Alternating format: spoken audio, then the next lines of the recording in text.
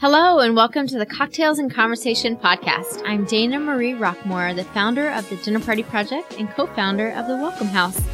I'll be inviting intriguing guests over to my home to chat about some of my favorite things: cocktails, story, the Enneagram, and rest.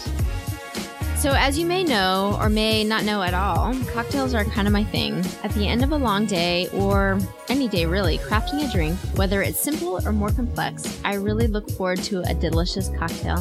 Plus it makes all conversations better. Tito's Handmade Vodka is always a go-to for me. It's the perfect thing to have on hand to make just about any cocktail. That is what I love about Tito's. It's so versatile. Anything from a Moscow Mule to an elderflower martini to a white Russian. Plus, Tito's Handmade Vodka has won a million awards, but for real. It's been distilled 6 times and won the SF World Spirit Championship. So the next time you are looking for an incredibly drinkable cocktail, pick up some Tito's Handmade Vodka. Plus, you should head over to titosvodka.com to read up more about their story and pick up some delightful recipes.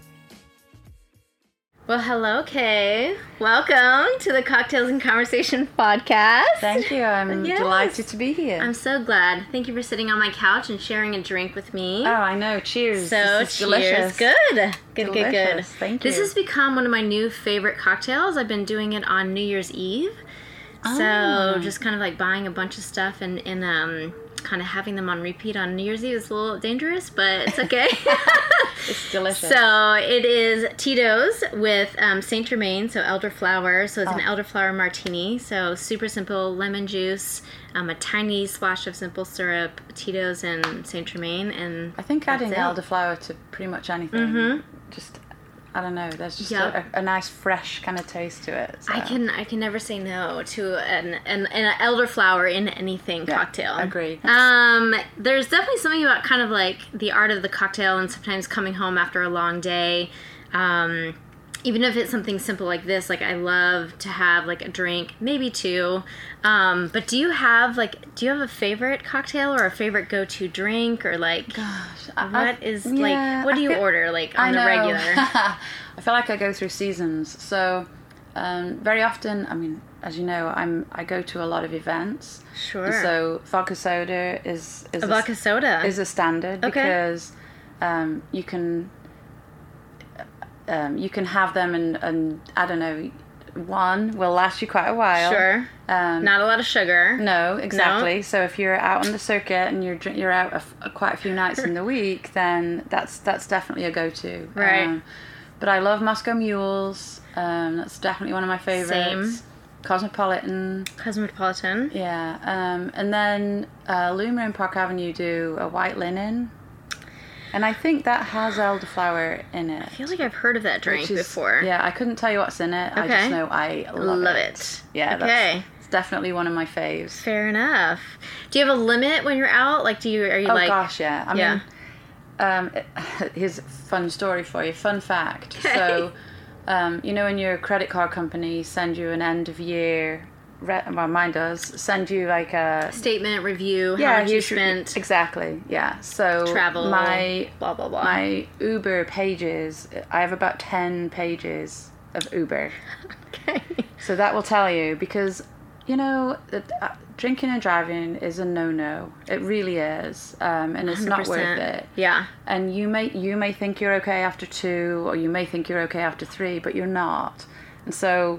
You just know. Yeah, you know. And so I will use Uber 99% of the time. Right. Because I know I'm going to be offered drinks. I do love cocktails and I love wine. Yes. So why risk it and be. And you live in such a fabulous location that you can easily get to so many places. I think pretty much a $6 Uber ride from anywhere that I would like to go. Right. So it's just perfect. Yeah. And like I said, and also then you do away with having to park and paying for parking downtown. Right. Ugh, yeah. That's a nightmare. So Uber and Lyft are my friends. Yes. They really are.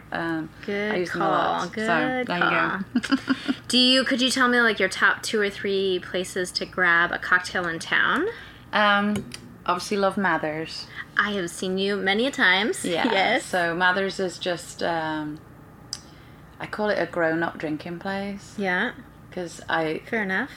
And then the Grand Bohemian, and I think a lot of that is, again, it's proximity. So I love going to shows at Dr. Phillips, going to shows at the Amway. Who doesn't? And so... Yeah. The Grand Bo is... Get to see Hamilton?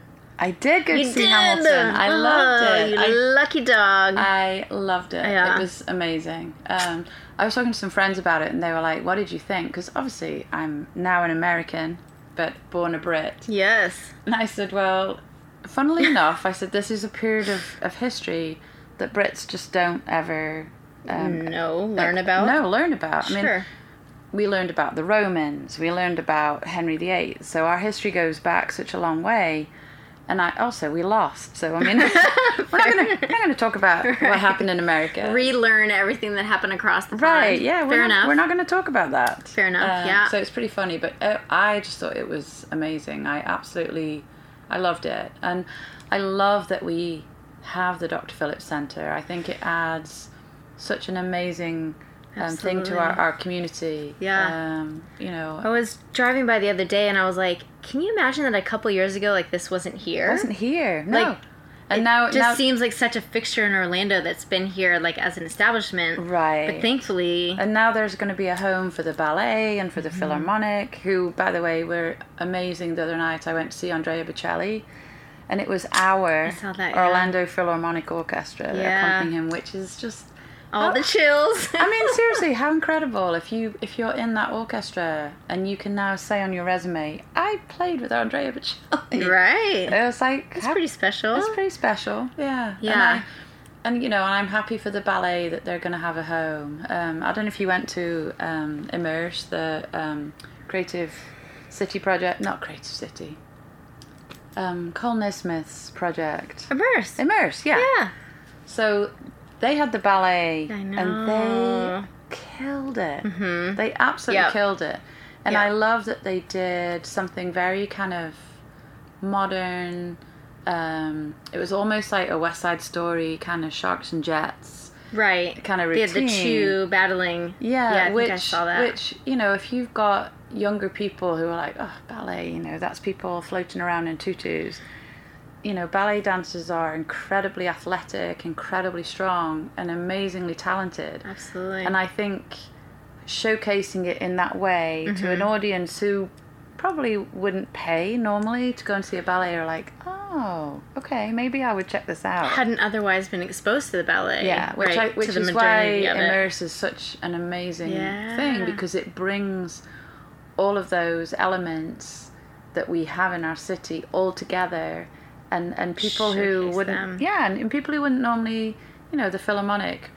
I remember the first year I went, standing on the grass in the middle, and they had the Philharmonic on 3 stages, kind of split up, and so you could stand in the middle. So it was like being in the orchestra, surrounded by.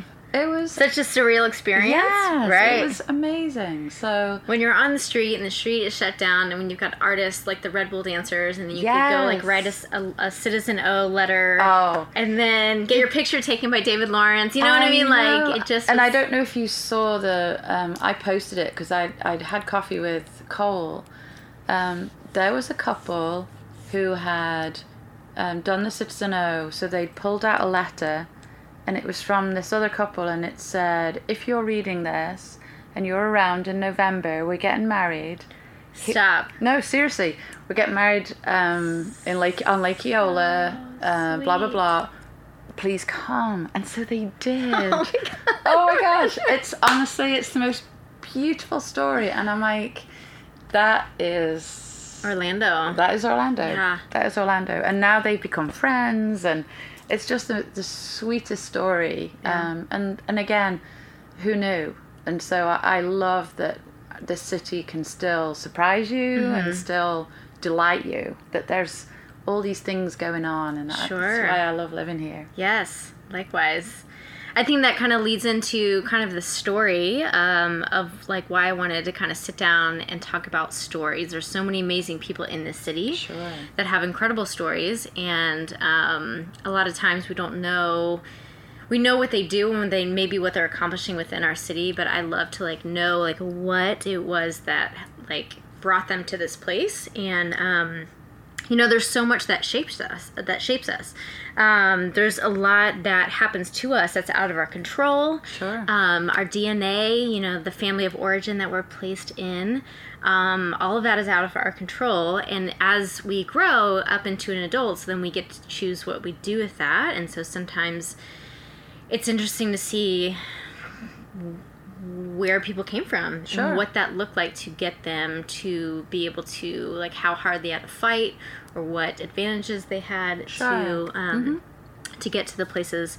that they are in currently. So I would love to know a little bit about your story, sure, and what growing up in your family was like, what your parents were like, what your birth order, if you had siblings, like what was the beginning of Kay? Sure. I don't even know your maiden name. So Donaldson. Yeah. So Donaldson started. Yeah, and so my mom her maiden name is Falconer. Okay. So she's Scottish, and 3 of my grandparents were Scottish. So had this love for Scotland. That's where we spent all our vacations as kids. We got to stay with my grandparents. So I'm one of 5. One of 5, me too. Oh, there you go. Yes. So my mom ran away from home when she was 16. Her dad was not the nicest of people. And so your grandfather. Yeah, which I knew him, but not very well. He died when I was fairly young. But she ran away from Scotland and came down to Stoke-on-Trent, which is where she met my dad. Right. And she started working for a doctor. So he was a Scottish doctor, and so she was his receptionist, housekeeper. That was in the days when a lot of doctors had their practices in their home. So he had a beautiful home, and he would use his parlor, I guess, to receive patients. Yes. That's so foreign. I know, it's so unusual. But he became an amazing, almost like a surrogate dad, I think, for my mom. My dad was in the RAF when they met, the Royal Air Force. Okay. Doing his national service. He had to learn Russian. Is that a requirement? It was at the time. Okay. Yeah, so that was 2 years or something? Yeah, that was his national service, but he stayed on and he did listening in on Russian intelligence. Yeah, so he had to learn Russian. So did you pick up on any of that? No. By the time when they got married, my dad started working in a bank, progressed to be a bank manager eventually. My granddad, on his side, lived with us. And I was telling somebody this the other day, and it's such a funny thing to think about. There was 8 of us, so I'm the 7 of us, and my granddad living in one house, right, with 1 bathroom. Oof. 1 bathroom. Sure. You figure it. You know what? You figure it out. You do. You figure it out. Were there any boys in the bunch? Oh yeah, so I'm second in line. There's a boy at each end. So okay. I have an older brother and a baby brother, and then 2 sisters who are both younger than me. Sure. So I honestly would say we had an idyllic childhood. We had a huge garden, not a massive house, but a massive garden. Okay. And so I have so many amazing... Did they still have it, garden? No, my mom and dad live in a small house now. Okay. Obviously. Sure. They're in their 80s now, and right. they don't need all that space. They don't need that huge garden. But growing up, it was an amazing place to be, and all our friends would come over because we had the best garden, and we actually had an air raid shelter. Underneath our garden, you had to go down some steps underground, and it became our kind of den and our hangout place. Sure. It was amazing. I'm still very close to all, my brothers and sisters. Sure. Thank goodness for FaceTime, WhatsApp, all of those amazing technological things. Do they still mostly live in the UK, or no? So I was spread out. Yeah, I was the rebel child. Okay, here we are. There you go. Right. Shock. although actually the second sister in line to me, she actually lives in Texas now, and that was because I moved and she moved as well. But I was always and I think some of that comes from being the oldest girl. So you have to fight your way for everything. So my brother was allowed to come in at this time and I couldn't. And I'm like, why? Like, he was a boy. Well, what do you mean he's a boy? That's not right. Mm-hmm. So I would fight and I'd be grounded probably 90% of the time. But you still found your ways to... Of course. Right. Of course. You know, and I think there's a part of me at that time where... the rebellious side of me would be, how can I really shock my parents? So I started going out with this boy. So like intentionally? Yeah. I feel like, looking back, I think it was. I mean, you know, at the time, I would never have thought it. I was 16. Sure. And I started going out with this boy who had long blonde hair. He looked a bit like Jimmy Page. And, you know, leather jacket, huge motorbike, like a 750 Suzuki, that he would come and fetch me on, and my parents would freak out. And that just added, and you know what, you learn those things as a parent. You're like, I will never do that with my kids. Like, if it's a boy that I really don't like, I'm going to go, oh, he's lovely, I really like him. Because to me, I would have gone, oh, okay, my mum and dad like him. Reverse psychology. I mean, it really is. So the more they dug their heels in and tried to stop me seeing him and everything else, the worse it got. Right. To the point where I ran away with him at 18. We got married, which was the biggest mistake ever. But, you know, again, it was... Was it like someone you fell in love with, or just something that you were like, I am in charge of my own life, I'm doing my own thing? I think it was a little bit of both. Don't get me wrong. He had an incredible charisma.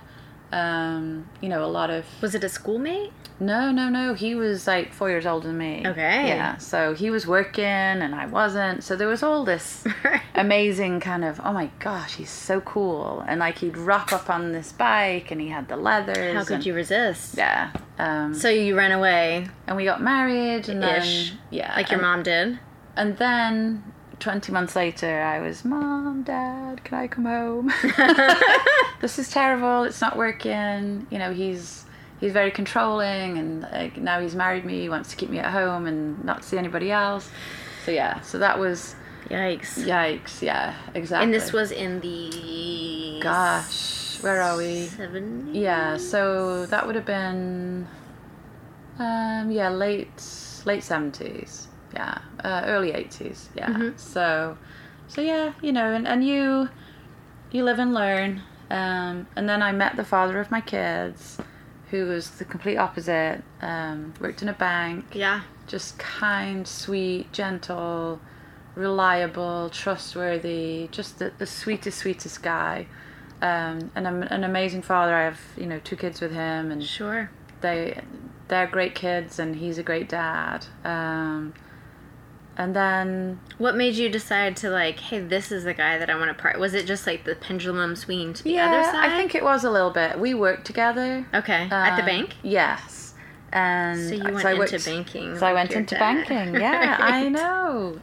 And I think another thing that's always a little bit surprising to, especially American people, is I didn't go to college. Mm-hmm. Well, not at that point, anyway. I left school at 17... got married, started working in a bank, and back in those days, it was before obviously all the automation that we have now, so your typical branch would have 50, 60 people, and they'd all be young, they'd all be in their 20s. Huh. We had the best social life. All right. Because you're making like decent money. Yeah, you're making good money, and you know, and you're in a career job, hopefully. Right. But we would, you know, we'd go out several times a week as a company. You know, there were groups of us who were just very... There's a lot of camaraderie. Yeah, just very sociable. And he would be involved in that. And so he started as a friend and then, you know, just became this person. I was like, you know, he's great. You know, I know I can trust him and I can rely on him. He's such a solid gentleman. Yeah, sure. For sure. And so we end up getting married, have the kids. And then I guess when they were teenagers, so think James was in his last year at high school, and that was when Phil Rawlins like bowled into my life. You know, literally bowled into my life. How did that happen? So obviously we're from the same hometown. Okay. Stoke-on-Trent. Stoke-on-Trent. Okay. Yeah, we'd gone to school together. Right. Yeah, so we'd known each other at school. We'd actually, that. We'd been out together briefly. Right. But he wasn't somebody in school that you ever gave a second thought to, or you? We had a few dates. Oh, okay. But then we were both big sports people, and we just didn't have time to see each other. Like every night after school, I would have a practice of something, either swimming, running, hockey, netball, tennis. Wow. Athletics, everything. I did not know this. Yeah, I played every sport. Do you still play tennis? I don't play now. Okay. But I did love it. And I loved every sport. And he was into sports as well. And so we just said, this isn't working out because we just are too busy. We're both too busy. Okay. So we parted ways.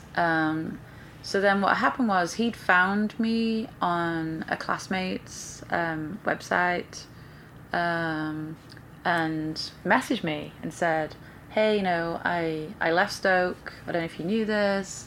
But you were not still living in... No, I was in Shrewsbury, which is about 30-40 miles from Stoke. Okay. So I'd moved with my ex-husband, with the kids. Well, they were born there. I'd finished in the bank, and I don't even ask.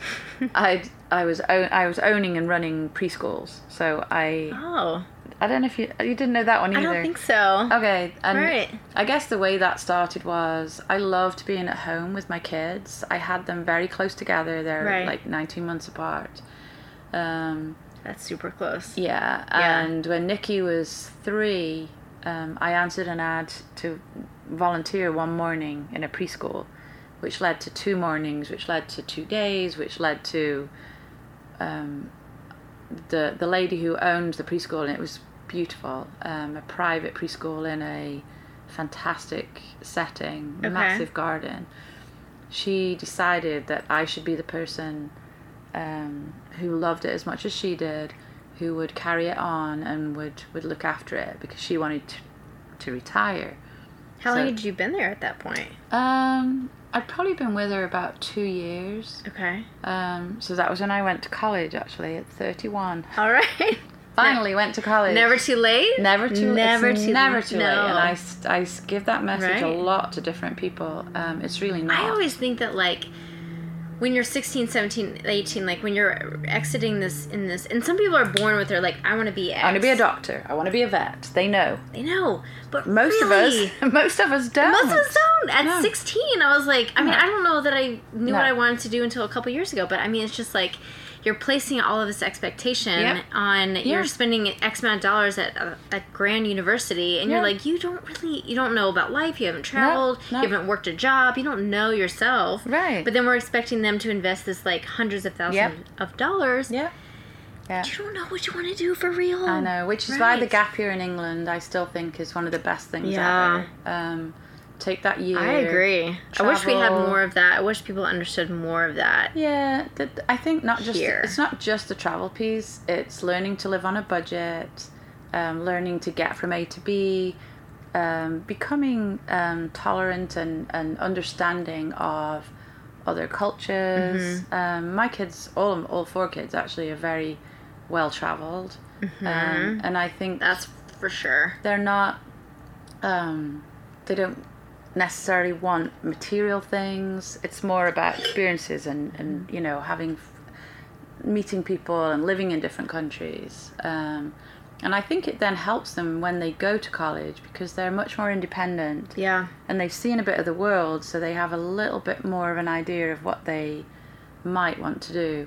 And so for me, going back at 31 or going to college at 31, it was a breeze, because I was so motivated. I knew what I wanted to do. I wanted to do it quickly. I wanted to get it done. So I did a early childhood education degree and then a business management degree pretty much at the same time. And 2 kids and the business. I mean, it was crazy. However, but you put your mind to it and you're this is where I'm going to do it. Right.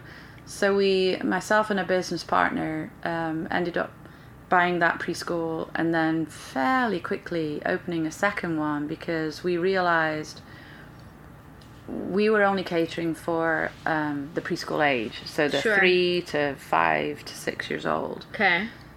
And we had all these parents saying, well, I'm working twice a week and I wish you were open at 7 in the morning and I wish I could pick him up at 5 and blah, blah, blah. So we opened a second nursery that was much more geared to working parents so that people could drop off in the morning. Right. And know their kids were being taken care of for the day. And we would take them from 6 months old. So we had babies, we had toddlers.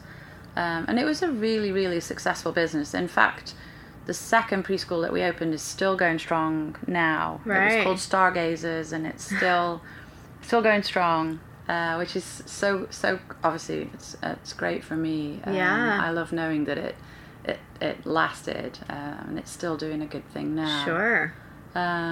So Mr. Rollins. So when he arrived, I still had a business. And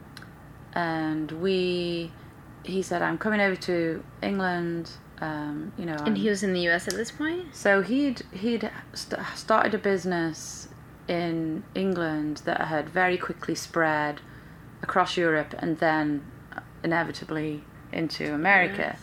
And they needed one of the partners, which ended up being him, to be there. So they were working with technology companies, which obviously so many of them were based in America. Sure. So he moved over, and then at the height of the tech boom, they sold the business for, I think it was $250 million, which I didn't know any of this when he was... No, I mean, he just contacted me and said, hey, I'm living in America. Did you know I'm a part owner at Stoke, which I didn't. I mean, I was Stoke City is my hometown soccer team. Right. I've been a season ticket holder from when I was, I don't know how old, young. Right. I didn't even know that he was on the board and that he was one of the minority owners. So he's coming back from like high school days. You haven't really... Yeah, and we have never spoken. Right. Not once. Right. Not once. And we're in our, late 30s at this point. You've got 2 young kids. And I've got 2, they're teenagers. Oh, they're teenagers. Okay. And his kids are teenagers as well. Right.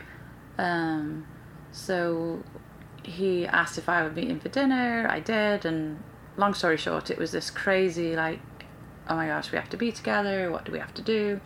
So it was messy. Sure. Of course. Yeah. And it's never easy, and you end up hurting people, and I'm definitely not proud of that piece. But at that time, it was, it was this overwhelming, we have to be together. And we ended up moving to America.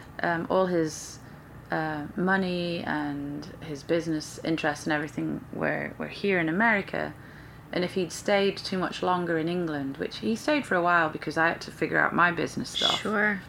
If he'd stayed... And Nikki and James were coming with you? No. So that was, again, all these things were having to get sorted out. And they were in a very...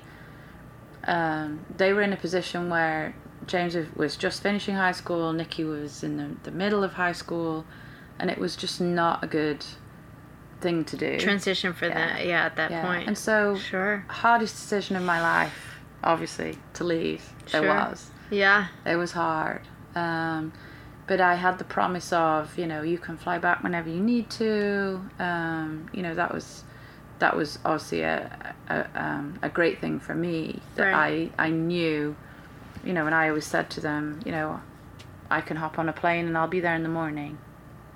So whatever you need, if you need me, I'm coming. Yeah. So that was obviously hard. And then trying to blend 2 families where obviously his kids lived with their mom too. Sure. And so, they were in like north of London? No, they were near to Bath. And okay. Yeah. Right. So my kids and his kids would would meet periodically and like, you know. But you guys weren't there too much. No. the UK. No, so they would come out and stay with us. They'd come for summer holidays, all of that kind of thing. Sure. And so that's how it progressed. And so they didn't really become, I don't think, true friends until they hit maybe their 20s. And, you know, for all that's happened since, the thing that brings my heart so much joy is their relationship. You've met them, so you know. Sure. You know, I have a 31, 2 30-year-olds and a 27-year-old. So 2 boys, 2 girls. Yeah. The girls are... M's the oldest. No, Nikki. James is the oldest. James is oldest. Right. So he's the one traveling around the world. He's been gone... forever. Yeah, 17 months now, I think. Nikki lives in Vietnam. Just rock climbing to his heart's content. Nikki's in Vietnam doing preschool teaching because that was her thing with me. Sure. Obviously, Emily's in London, just had a baby, and then John's here. But we get together, and honestly, like I say, that's what brings my heart joy when I know the 4 of them are together. Because they love each other, and they've gone way away from stepbrother, stepsister. It's a family. This is my brother, this is my sister. They don't introduce each other that way anymore. It's always, you know, this is my sister and brothers, which I just, so that's been the joy. Sweet. That's been... Not all blended families have that outcome. And no, so that's, seriously. Right. And, you know, and remember, I studied preschool education, but I also studied children and psychology. Sure. And so I'll take some credit for it in that we never pushed it, we never made them do anything. We let them do it naturally and come together naturally. And thankfully that just kind of matriculated by itself to so we were... the amazing relationships, because you can't force that. No. And so Nikki was 30 last year, and so for her birthday we rented a house in Tuscany in Italy, and we had 13 of us there, but obviously all 4 kids, their partners, some of our other friends that are, you know, absolutely adore my kids, and we just had the best time. You know, so I think when you realize what's important, you realize that it is that family unit, right? It is. Investing. Yeah. And like I say, having all this technology now where, you know, you can all get on a call together is just so cool. Yeah. You know, and it keeps us connected, and, you know, we have a WhatsApp group that, you know, and they have their own kids WhatsApp group. I'm not invited into that one. And the reason... Same. I know, but the reason I know that works is I just got some bad news about one of my dogs. She has cancer. And so I'd been on the phone to Nikki, and then I'm driving home from work, and then John's calling me. So I know that the Jungle Telegraph has worked, and the kids have gone, John, you're the man on the ground. Right. You're the guy in Orlando. Call mom and just like make sure she's in. okay. And I know, and I just love that they, you know, they have this immediate kind of, okay, this is what we got to do. Yeah. You know, we're going to work together and we're going to figure this out. So they're awesome. That's They're my pride and joy. Yes. And now I have a grandchild too. So Emily just had a baby. The best. He's just the apple of my eye. Yeah. He really lucky. is. Yeah, you realize how lucky you are. Yeah. With the expansion of the families. Yeah. I concur. Yeah. This episode of Cocktails and Conversation is brought to you by the Dinner Party Project. The Dinner Party Project is all about connecting humans around the dinner table. Right now, we are mostly based in Orlando, Florida. Whether it's joining 7 strangers in an intimate setting around a dinner table, or sitting in the street of Orange Avenue with 100 others watching flamethrowers, we love helping people feel connected to others and their city. We also offer private parties, so if you have a birthday, anniversary, team building dinner, or corporate event coming up, we can create a custom, memorable event that you and your guests won't soon forget. We also help brands connect with their consumers by exposing their product in an elevated way to their target demographic. So if you live in the Orlando area and haven't joined us yet, what are you waiting for? We can't wait to hear your story around the dinner table. For more information, you can visit us at thedinnerpartyproject.co. So I'd love to back up a little bit, Sure. and you can tell me a little bit or as much as or little as you want. But I would love to know, like, who was Kay in middle school? Secondary school, I don't know. Yeah. Middle school, secondary school. I don't remember so much about the middle school years. My high school years, I definitely do. High school. Okay. And I think more because sport was my absolute life. Okay. I was a pretty decent student. I wouldn't say A's in everything, but pretty much.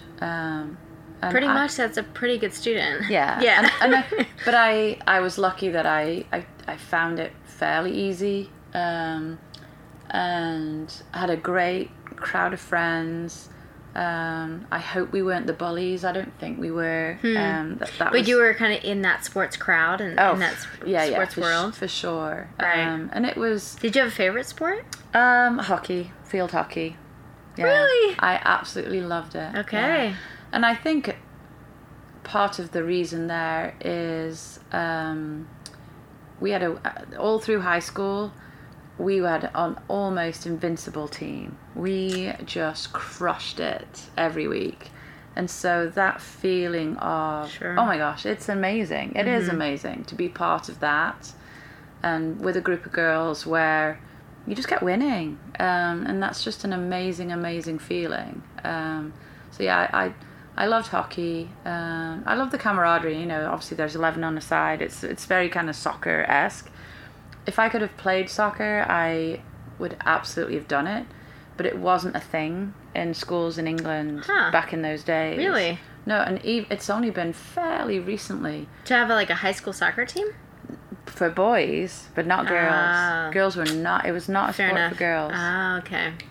So England's been. But football or soccer was very for sure. Oh my gosh, yeah. passionate. Yeah. Every Okay. even small. But it town. hadn't matriculated down to a high school women's. It just wasn't a girls' sport. Girls didn't play. Girls didn't play. Girls did not play. No, but remember, I had two brothers, so. So I can imagine how fulfilling it is now in your career. Of course. Right. And I love that we can encourage girls to play. Right. And we've gone away from that.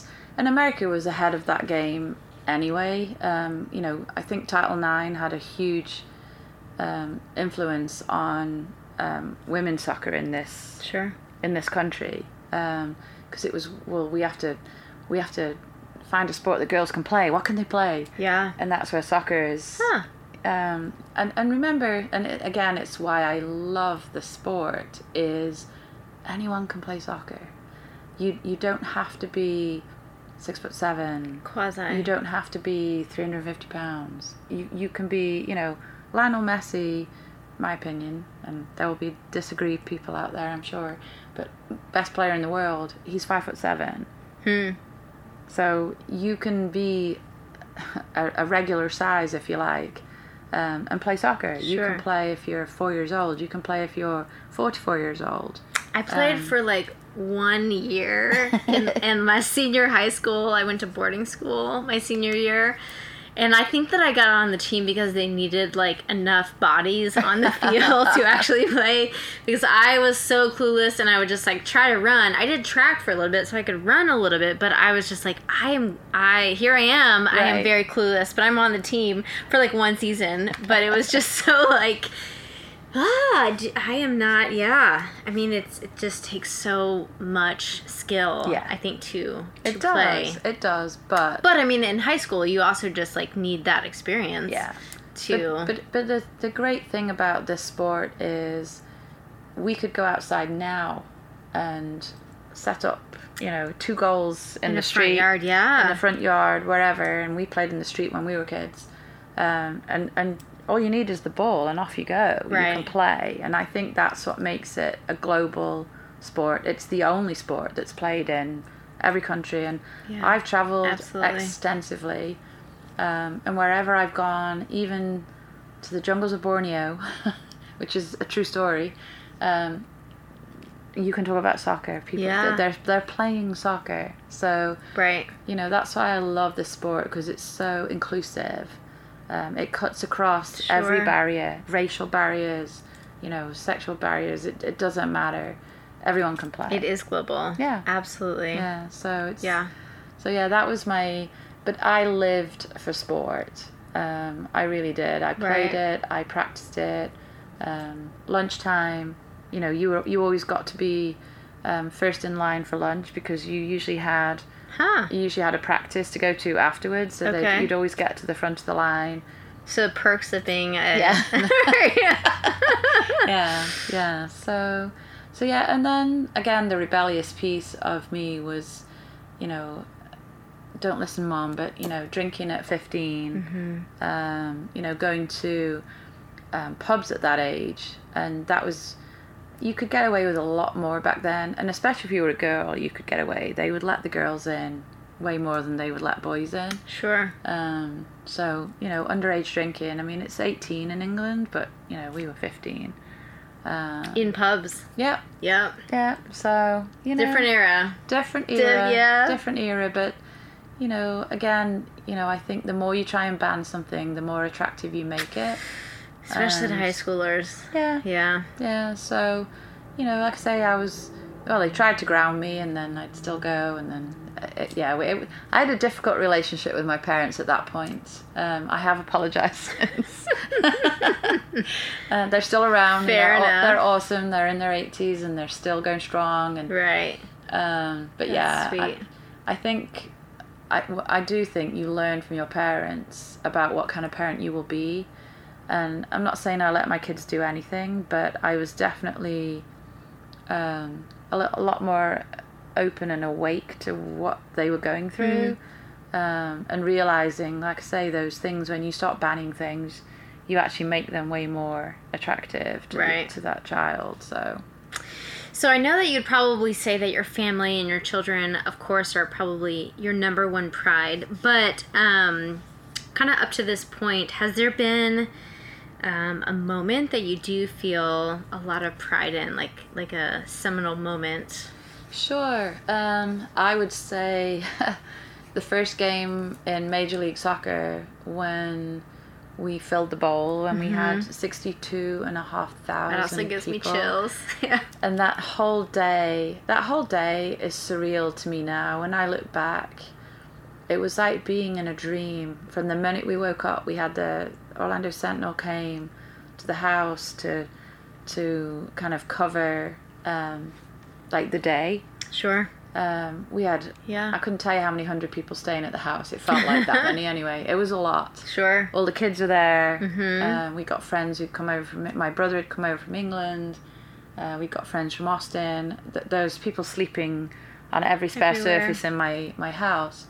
But we did breakfast that morning, and the Sentinel came to kind of, you know, this is what it's like in the house. You know, everyone's getting ready and everyone's putting on their purple. And I think driving through the city that day was so emotional, just seeing everyone wearing purple and purple flags, and there was just people everywhere.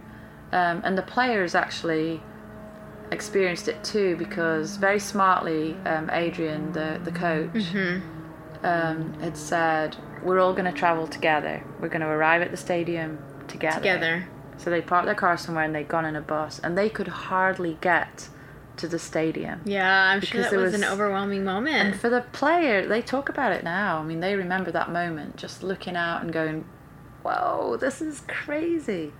So I think that, and I think standing on the field that day and just looking around at all of those people and thinking, we did it.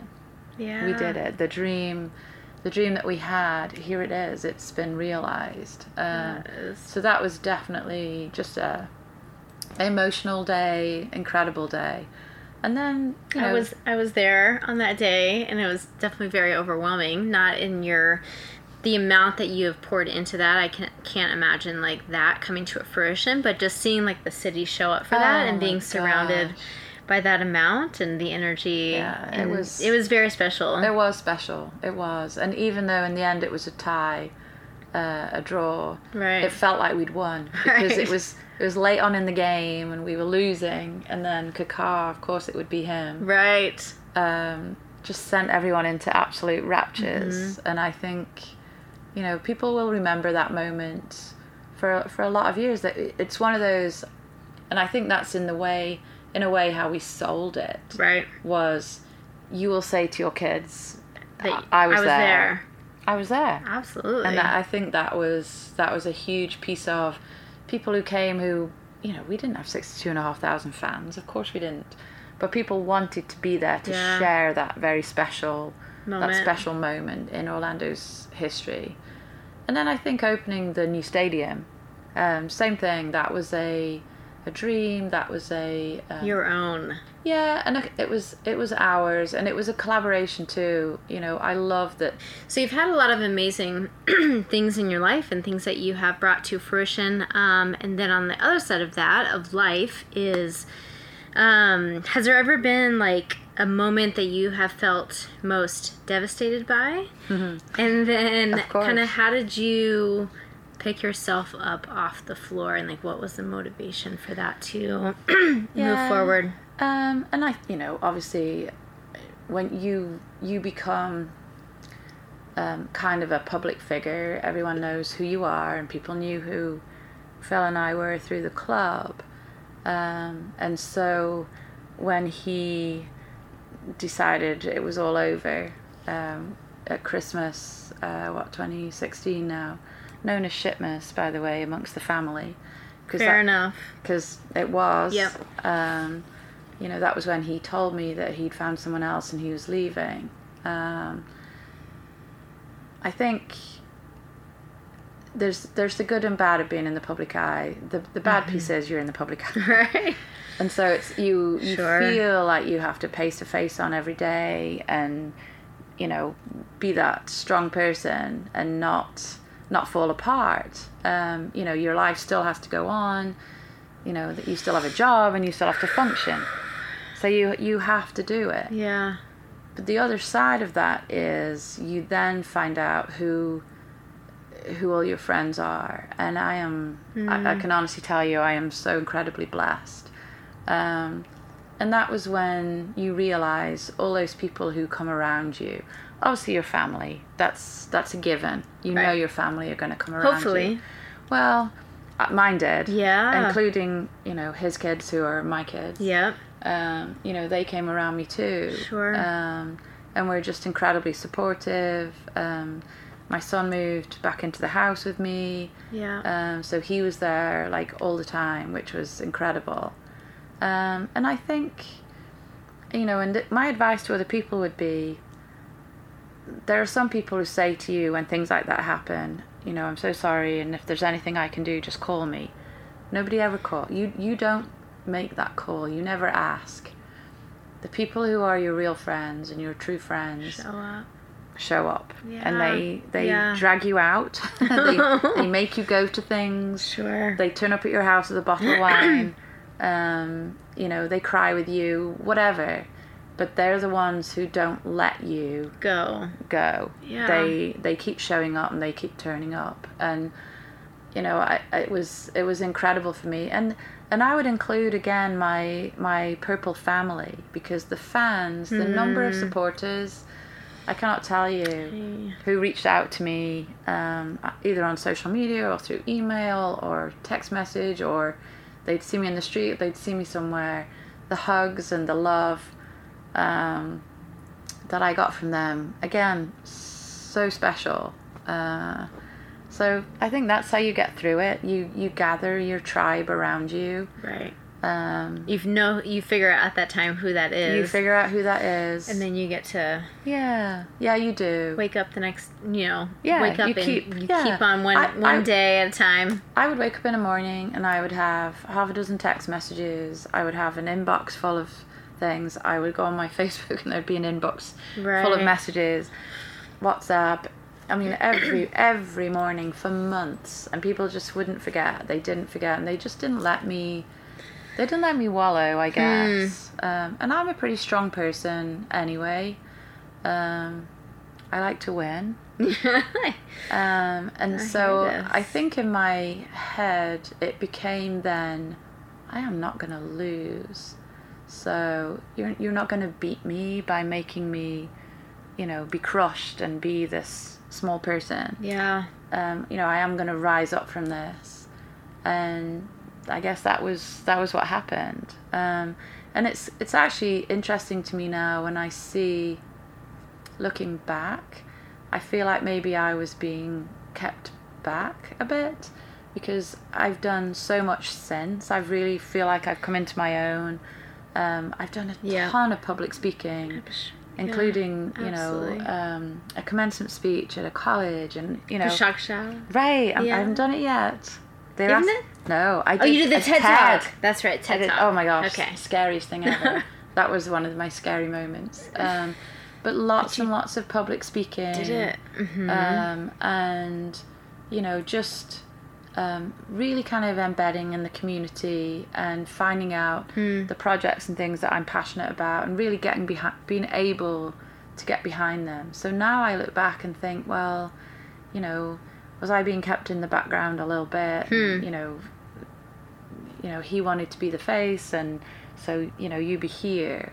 But even I think in that arena, like, it was so amazing to see, like, you assert yourself, like, you were two public figures, but, like, how amazing it was to, like, I feel like you had a lot of your own identity without just being just, like... Yeah. You know what I mean? A couple, and like, you're just a plus one. Like, you're not a plus one. You're K. You're, like, doing the things. You are asserting yourself. You have your own role within the, the Orlando city, and like how I think that kind of transitions into kind of like you're saying as like a strong woman. One of my absolute favorite things right now is the Enneagram, which is just kind of, I think that story shapes us in the life events that happen to us, and then the Enneagram or personality things is like how we are innately created to, like, inside of our DNA is this person. And so, like, that is definitely shaped by life, and that's shaped by who you are, right? Sure. Some people are more just passive and more peacemakers, and some people are more kind of like aggressive and like kind of what they want and like achieving the things that they want. So when I kind of asked you what you thought you were on the Enneagram, you had said a 2 and a 7. Mm-hmm.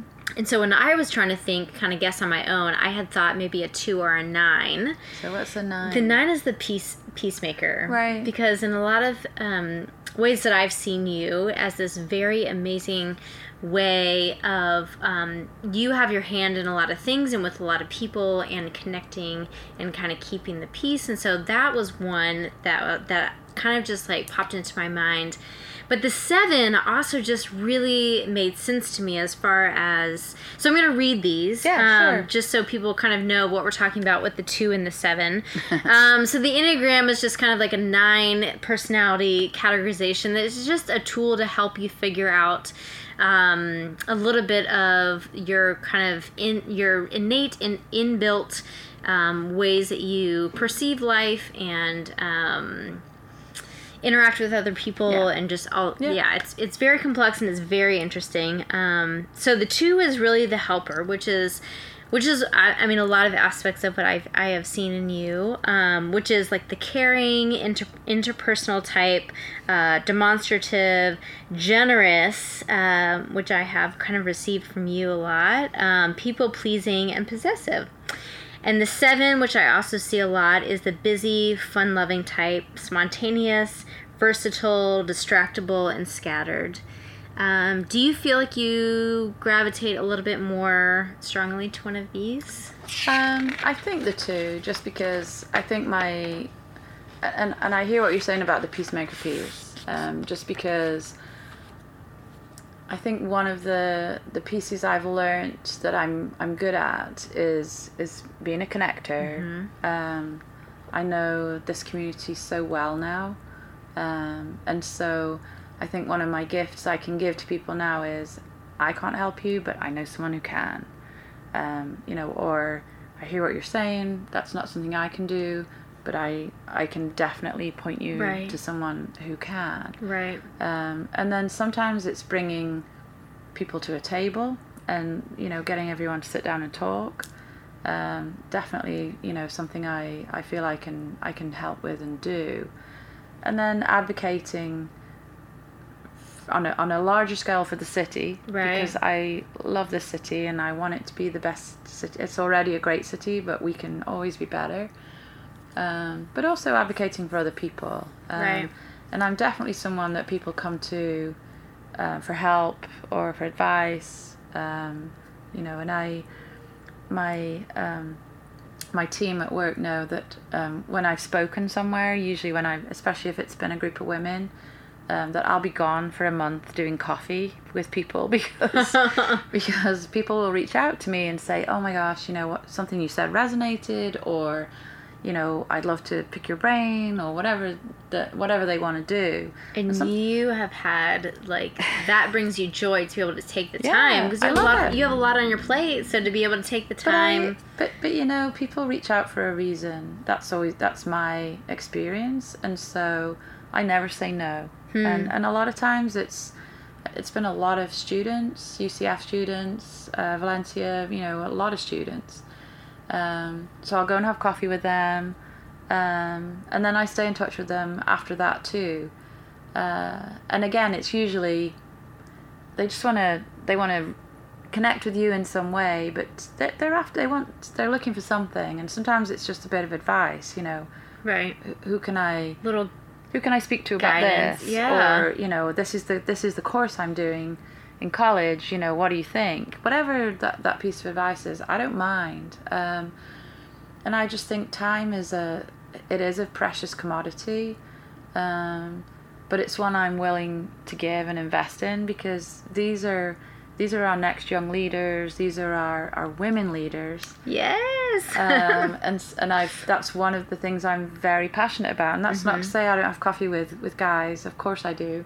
But it does tend to be a lot of young women who are trying to find their way in this world, and they just want a little bit of advice, encouragement, insight, whatever it is. Sure.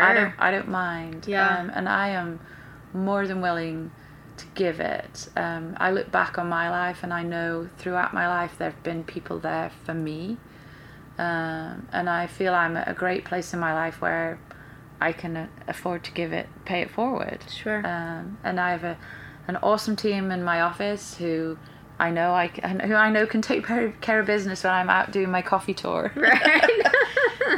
But I love it, and you know, it's great for me too, because it keeps me on the ground, but it also keeps me updated with what is happening in young people's lives. What are they thinking? Right. You know, where are they politically? Where are they? You know, you actually being connected in maybe like your stage of life that you maybe normally wouldn't, like besides your kids. Right. But I mean, it keeps you young, and it keeps you activated and interested, and you know, it helps me understand where they're at, you know, what they're thinking.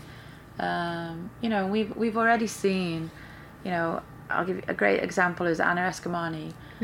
She's a young, dynamic female leader who's, you know, not so long ago was in college. And, you know, who knows where that next Anna is hiding, and they're out there. And, you know, I would love to be someone who along that way gave them that little encouraging word or that little help up the ladder to be that next, you know, that next generation of female leaders. Right. So that's wonderful. So, in learning about kind of like your personality and how you're built naturally, how do you think that has like given you a greater awareness of like kind of the world that you interact with? I think it's good for, as much as anything, I think I'm fairly self-analytical, but I think it helps you look at maybe some of the more negative things and think, well, okay, how can I improve? And how can I improve that? So I think that's an awareness piece. So I can read what that personality type is and go, you know, actually, that's right. So that's something I can work on, and whether that's Kind of knowing your blind spots. Yeah, I mean, I'm definitely someone who needs in a morning to make a to-do list, because otherwise I can be very scattered in a day. My job involves so many moving parts that I'm like, oh, I need to do that. Oh no, actually, probably need to do that for, and I'm all over the place. So, actually, Melissa Wiggins, I don't know if you know her.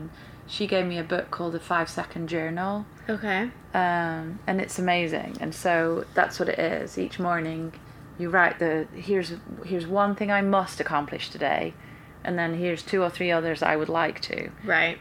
So then but it's putting pen to paper to say, like, I can see this, and then I can, like, have an actual, like, hopefully plan. Yes, and this is, and by the end of the day, that's so then the next day it asks you, did you? Right. And then there's some fun little quotes, there's some little challenges you can do, there's a brain dump thing where, if you're in the middle of the day and you're like, oh God, there's all these things going on in my head, boom, just throw them down. So that's been a help for me, because I recognize that I do have so many things. I'm on 6 different boards. I'm running a foundation. Yeah. I'm VP of our community relations for the club. There's so much going on in my life, and I recognize that sometimes I'll do things that are the quick, easy ones. Mm-hmm. Because I know I can check those off my list instead of the priority one. Yeah. And so I think reading those kind of, here's some of the things that are natural to your personality type, can help you then improve, because it makes you look at, okay, that's the thing I don't really like about myself, or that's something I think I need to change and improve. Right. Then it brings it to your attention, if you like. And I think that's what's good about it, because then you can do something with it. Yeah. So how do you think, like, knowing this information has helped you in your personal and or professional life? I think, again, I definitely think I'm definitely a believer in karma. I think what you put out there, and I feel like I'm not religious in any way. Mm-hmm. However, I think I adhere to a lot of I have a good moral compass. Mm-hmm. So I feel like I do good in the world, and so I feel like I definitely feel that comes back to you. I am a believer in that, and like I say, I saw it manifested when I was going through trouble in my life, that all of a sudden all these people appeared who stuck by you, who wanted to help. Right. And you then realize that's because you are that person as well, that you are the person who will be there for someone else. Right. So I definitely think those traits, and I've said this to my mom before, did you ever think I would turn out like this? Because I was such a horrible teenager. Same. I fought them on everything. I mean, I literally hated my parents when I was younger. I was always like, I never want to have the child that I am, because I know that I'm, like, being a horrible person right now. But, like, as a teenager, you don't have, like, that clarity of thought. But I was like, I know that I am not doing well by my parents or by me. No, but having worked with toddlers and teenagers are the same thing. It's all about ego. It's all about yourself at the time. You become very egotistical as a teenager. It's all about you. You're pulling away from your parents. You're finding your independence, your identity. Sure. And you're just like a toddler. You're and you throw tantrums in exactly the same way as toddlers do. Right. So I've spoken to my mom about it and said, did you ever think I would turn out like this? Because I was such a horror. And she said, you had the building blocks of the goodness and the kindness and the all the things that your parents do instill in you and teach you when you're younger, and you may go through that crazy stage, but it will all come back to that grounding that you had then. And I definitely feel that that's what happened to me. So I turned out okay in the end. I would concur. I would definitely say that I am just like amazed at your depth and your lightheartedness as a person. I know that you have seen some rough times, and I know that you've also enjoyed seeing your hard work pay off in this city. I really do think that Orlando is lucky to have you as a leader. Why, thank you. And it really isn't an easy thing for everybody. And I just want you to know that, like, it's not lost on this city the way that you interact with people, because your kindness and your attention to, like, actually take coffee with somebody, I think is a very rare thing for kind of people that are in the position where you have a lot on your plate and you're doing a lot for this city. And so when I hear people interacting with you, they always just like have a smile on their face when they're talking about you. So oh, that's nice. That's good to know. Yeah. And instead of starting out with this, I kind of wanted to do it kind of towards the end, but I just like have seen and have been so amazed by the myriad of ways that you want to serve this city. And can you tell us a little bit in your own words, like what you do with the Orlando City Foundation? Sure. And again, it's a pride and joy. It's another child of mine, if you like. And I think that was born out of seeing the need and so many needs in every city, but certainly in our city. Lots of nonprofits out there doing amazing work. And trying to be all things to all people, which you can't. So made the decision to start our own foundation, continue to support those other nonprofits through our community relations department. Mm-hmm. So, you know, sure. If you're a nonprofit and you're having an event and you need an auction item, we're all over it. You know, you can go on our website and you can sign up and you can apply for one. But obviously, again, being so into physical fitness and growing up, running around my whole life, sure. You know, was never still as a child. And seeing the obesity problem that we have here, and in particular with children, and unfortunately, you know, Florida, we're one of the top of the charts, which is not where we want to be. And then realizing that I'm in a sport where, you know, they're some of the fittest athletes. It's absolutely. You are running. Oh yeah. I just exactly. watch these guys and I'm like, yeah. If I can go 2 miles on a treadmill, I'm doing good. So exactly. So cardiovascular sport. I mean, our players run between 5 and 7 miles in a game in 90 minutes. So, but again, this whole thing that anyone can play. So we started looking at what could we do. So we originally partnered with the U.S. Soccer Foundation. They call them safe places to play. So for instance, we're obviously in Paramore. We can't just go and land, you know, 5 or 6 different huge soccer fields, but we can put mini pitches.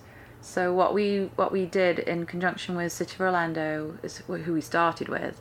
We went to Jackson Community Center. Mm-hmm. They had 3 tennis courts. So we asked if we could have just one of them. Sure. We turned it into a mini pitch, so it's purple, of course it is, with a goal at each end, and obviously a fence so that the ball doesn't keep going over into the center. And into the tennis, into the tennis courts too, so that you can still use them. And again, we didn't just want to give a facility; we wanted to activate it.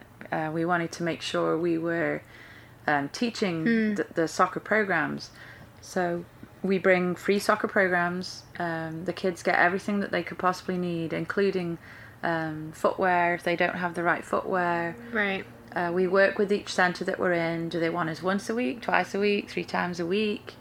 But each week has a theme. So the kids obviously learn a skill, but we have a word. So we have a word of the week. All right. Attitude, respect, teamwork. You know, all of those... I love it. All of those words. And then the third aspect is a nutritional piece. And so we teach them, I mean, kids hear all these words, protein, carbohydrates, you know, whatever. They don't know what they are. Right. So each week we teach them a different thing, and you bring it into there's some fun games you can do where you actually bring it into the soccer scale as well.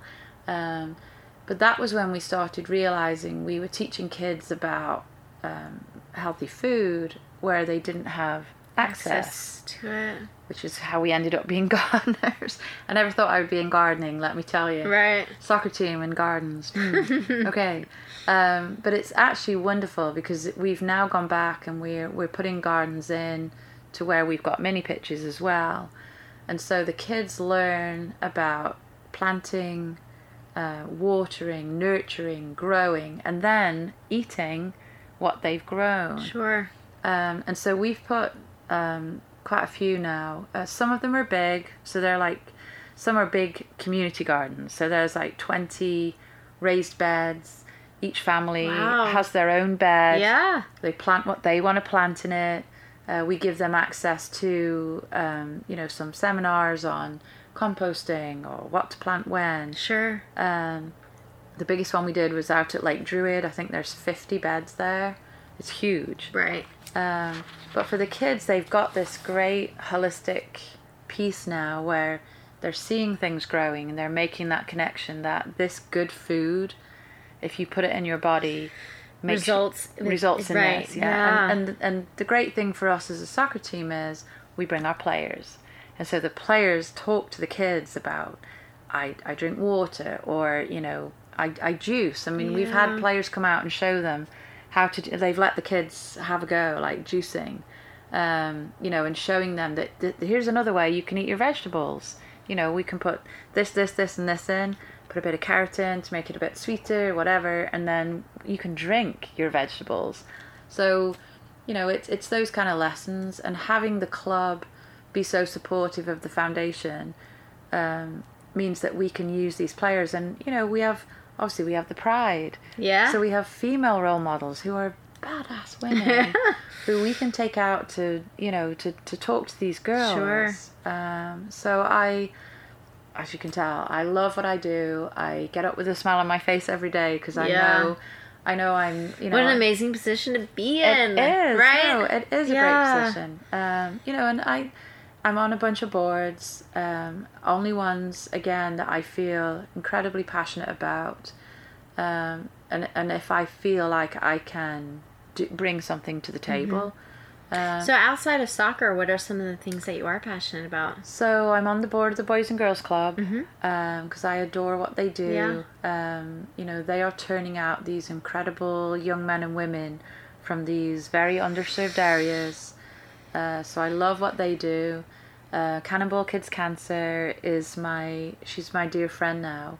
Her little boy had cancer when he was 18 months old. She'd just given birth to twins. So she has 3 little boys. Wow. He's just been no evidence of cancer again. He's 6, I think he is now. But she started a foundation that looks at research. So she was horrified by the fact that children are given basically a watered down adult chemotherapy, and that we don't, the dollars that are spent on pediatric cancer research is tiny compared to all the others. Right. So she started her own foundation, and last year they hit their first $1 million that they raised last year, and it all goes into research, right, which is incredibly important. The homelessness piece is obviously a big passion point for me. Sure. I'm on the commission board, and that will continue to be for me because that's something we can solve if we all get together and we work together, and if this city comes together around Absolutely. it. There's lots of different ways of helping, and different businesses can get involved, but it's working. We're putting people in housing, and they're staying in housing. We're giving them the wraparound care that they need. The Housing First model is the new way forward. People are coming out with, can we do tiny houses? Can we, can we do more? There's a lot of solutions out there, but it's definitely one that not keeps me awake at night, but definitely keeps me involved and keeps me interested all the time. And I've been impressed with the number of people that are involved in it that are not the providers, because obviously they're involved, but the number of other business leaders who also feel passionately and stepping up, helping to address the needs. Yeah. So, there's a lot of amazing things going on in this city, and I just love being connected. And I love the way that we come together, and we've shown it over and over again as a city that we know how to collaborate, how to come together, and how to be. It's a really cool thing to be a part of. I feel like we're in this beautiful bubble where we're inclusive. This is such a great and city. Growing and being in a place to actually shape kind of like what Orlando is forming into. Yeah, for sure. Which is a really cool place to be. It is in our city. Yeah, it is.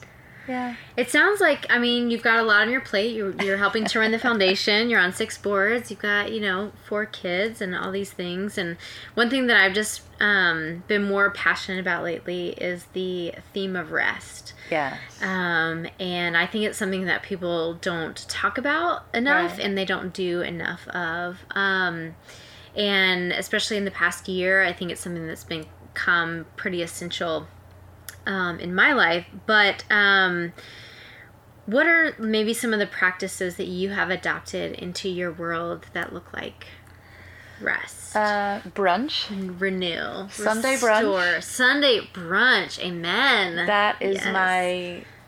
Honestly, that's like on the regular? Yeah, that's pretty much every week. Every week. Yeah, it's not always the same people. It's very often a lot of different people and different places. I like trying new places. Sure. But it's, to me, that is... Do you have a favorite or two? Maxine's is obviously a big favorite. Yeah. I like Luke's. Yes.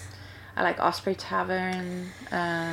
There's a bunch of just great we have places. Great eats in this city. Yeah, we do. I know, we do. Yeah.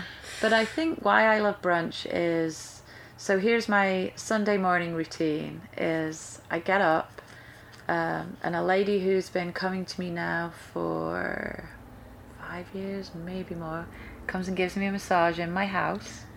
I have my own table. Yeah. My own table.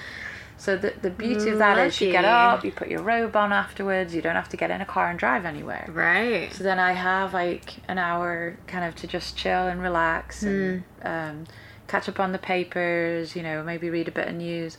Very often watch soccer because, it's the English Premier League is on Saturday and Sunday mornings, and it's back on at the moment. Right. And then brunch. And so my Sunday is usually, that's my rest. It really is my day of rest. Right. I don't really schedule too much of anything else.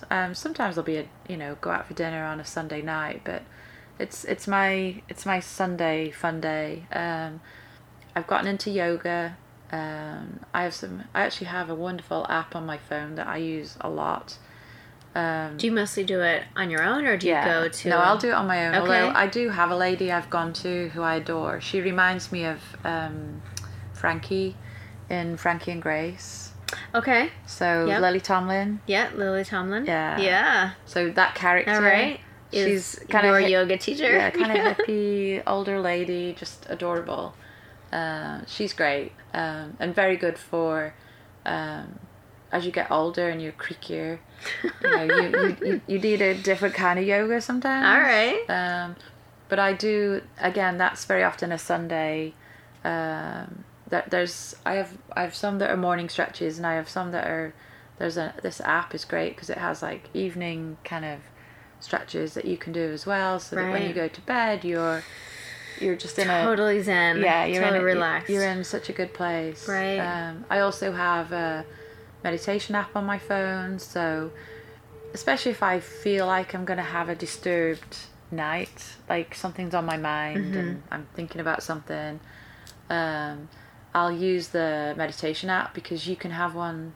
There's a 30-minute one, an hour one, and somebody basically talks you to sleep. Right. And it's fabulous. So you kind of get like sucked into that like mindset, and then it takes all the other things and just drains. Yeah. It's just this lovely soothing voice that just that talks you into a state of sleepiness, and it's also invading. It's pushing out those thoughts that you're trying to have because you've got someone else talking. I've never heard the end of it because I always fall asleep, so I don't know how it ends. That's the name of the game, right? Which is how it should be. Yeah. So I do have those little tricks, I guess, in my arsenal of things, that help me relax. I think I'm also lucky that I am not a worrier. Sometimes to the point where probably I should worry, but I don't. I just find it such a negative emotion, and that's all very well for me to say, because I know people who do worry and they can't switch it off, but somehow I've been able to do that. And I think that helps me. I mean, 2 of my kids, one's living in Vietnam, the other one, James, has been traveling, and he's been living in different countries. He's been, right. He'll put things on Instagram that he'll put "Sorry, Mom," in the comments because he's hanging off a mountain somewhere on a rope. That he is. So if I was a worrier, you would never see the end of it. I'd be a wreck. Right.